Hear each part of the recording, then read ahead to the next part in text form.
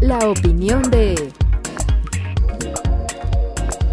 Muchas gracias por continuar con nosotros aquí en Noticias todo el tiempo y me da mucho gusto saludar en esta mesa de trabajo a Julio Capuado. ¿Cómo estás, Julio? Bien, Bernardo, muchísimas gracias. Buenos días. Oye, ¿y qué nos tienes, no? Bueno, el día de hoy vamos a platicar un poquito acerca de las generaciones a nivel mercadológico. Okay. Esto es muy importante porque los negocios internacionales básicamente retoman esta habilidad de la mercadotecnia que tienen como para dividir en grupos de edades, en rangos de edades, a cada uno de estos grupos, porque al final del día, pues las características que los unen son muy interesantes. ¿Por qué? Porque representan un hábito de consumo.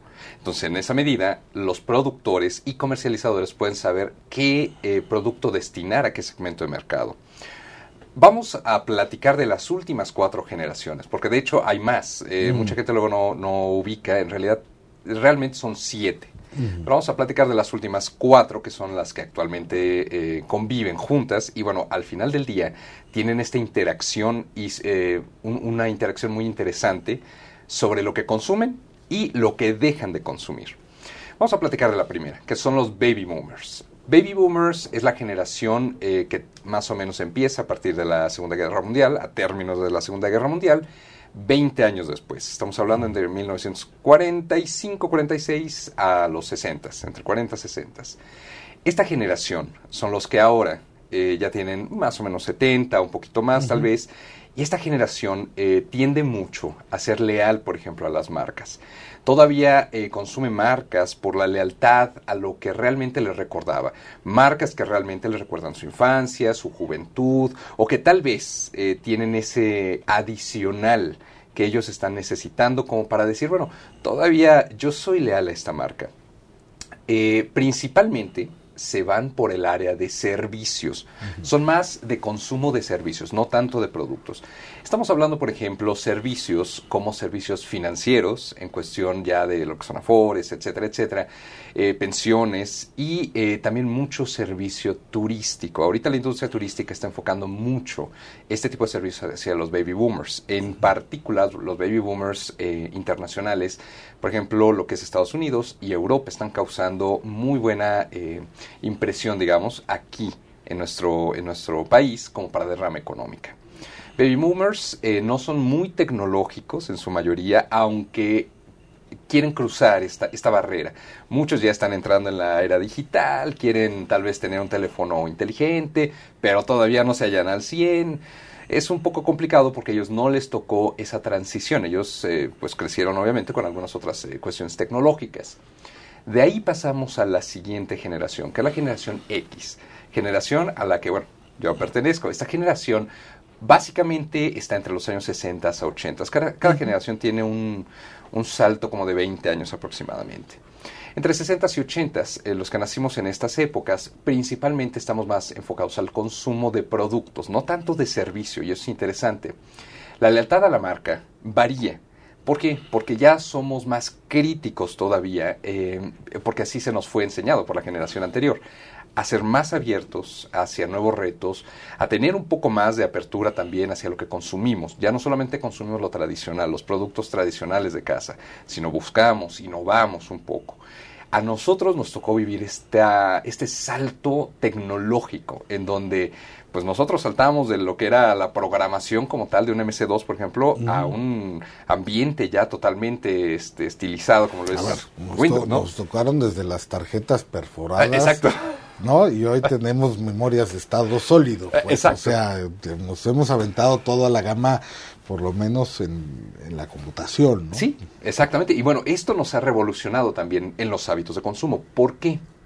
Básicamente todo lo tendiente a nuestra generación va enfocado a ello. Nosotros no somos nativos de la tecnología como tal. Ellos ya son las siguientes generaciones. Nosotros apenas estamos en el medio. Nosotros la perseguimos.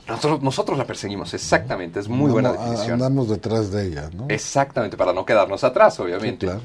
Y esto lo saben los mercadólogos y lo usan precisamente también para ayudarnos a consumir un poco más estos productos y acercar los productos a nosotros. Qué bien lo dices, eso de ayudarnos.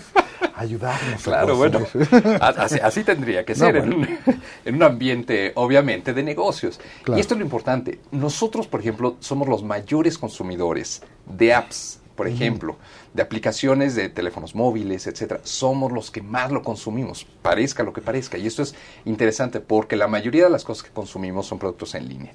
Nuestra generación compra mucho en línea, sobre todo ropa, por ejemplo, calzado también, y mucha tecnología. El principal es tecnología, de hecho. Nosotros consumimos tecnología a través de la tecnología.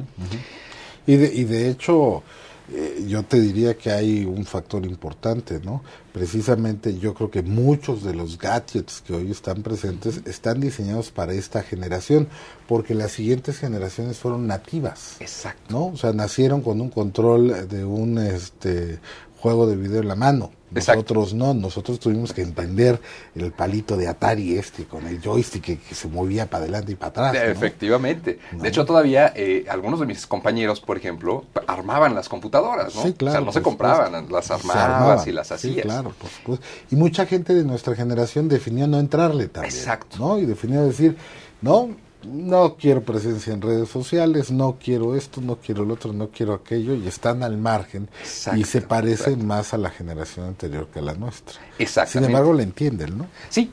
De hecho, hay algo muy interesante. En cada una de estas 4 generaciones hay subdivisiones y subcategorías. Y eso es lo interesante, porque vamos viendo algunas generaciones que se acercan más a otras, sea más cercanas a nuestras épocas o más hacia atrás. Y eso es interesante lo que comentas, porque cada estrato va siendo subcalificado, acorde a la mercadotecnia. Digo, simplemente nosotros comenzamos ya no con la época hippie, empezamos con los hipsters, por ejemplo. Sí, claro. Ya es algo diferente.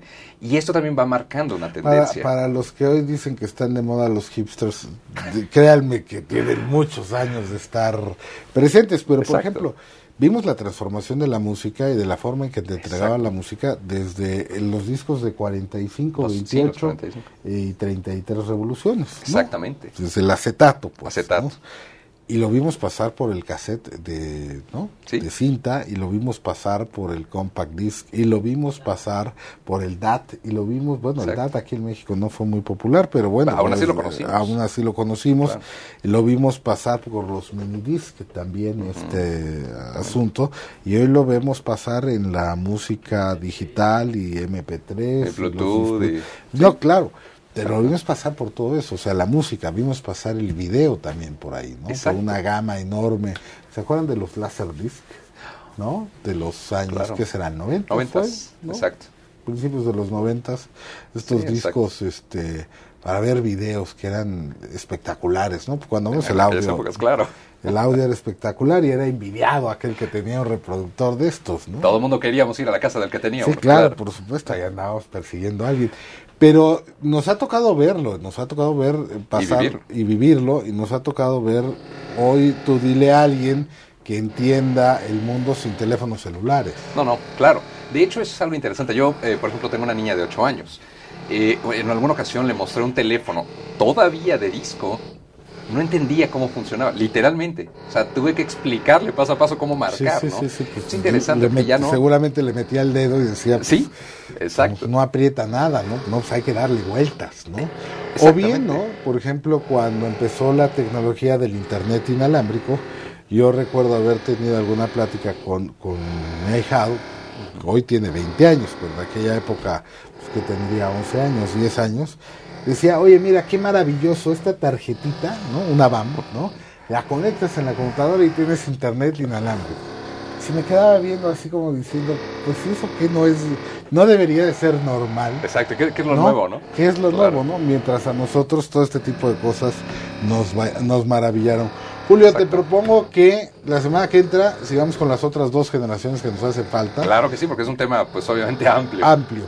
Julio, recuérdanos tu Twitter, por favor. El Twitter, claro que sí. El Twitter es @CapuanoJulio. Muchísimas gracias, Julio Capuano, especialista en comercio internacional. Estamos en Noticias todo el tiempo, hacemos una pausa, volvemos.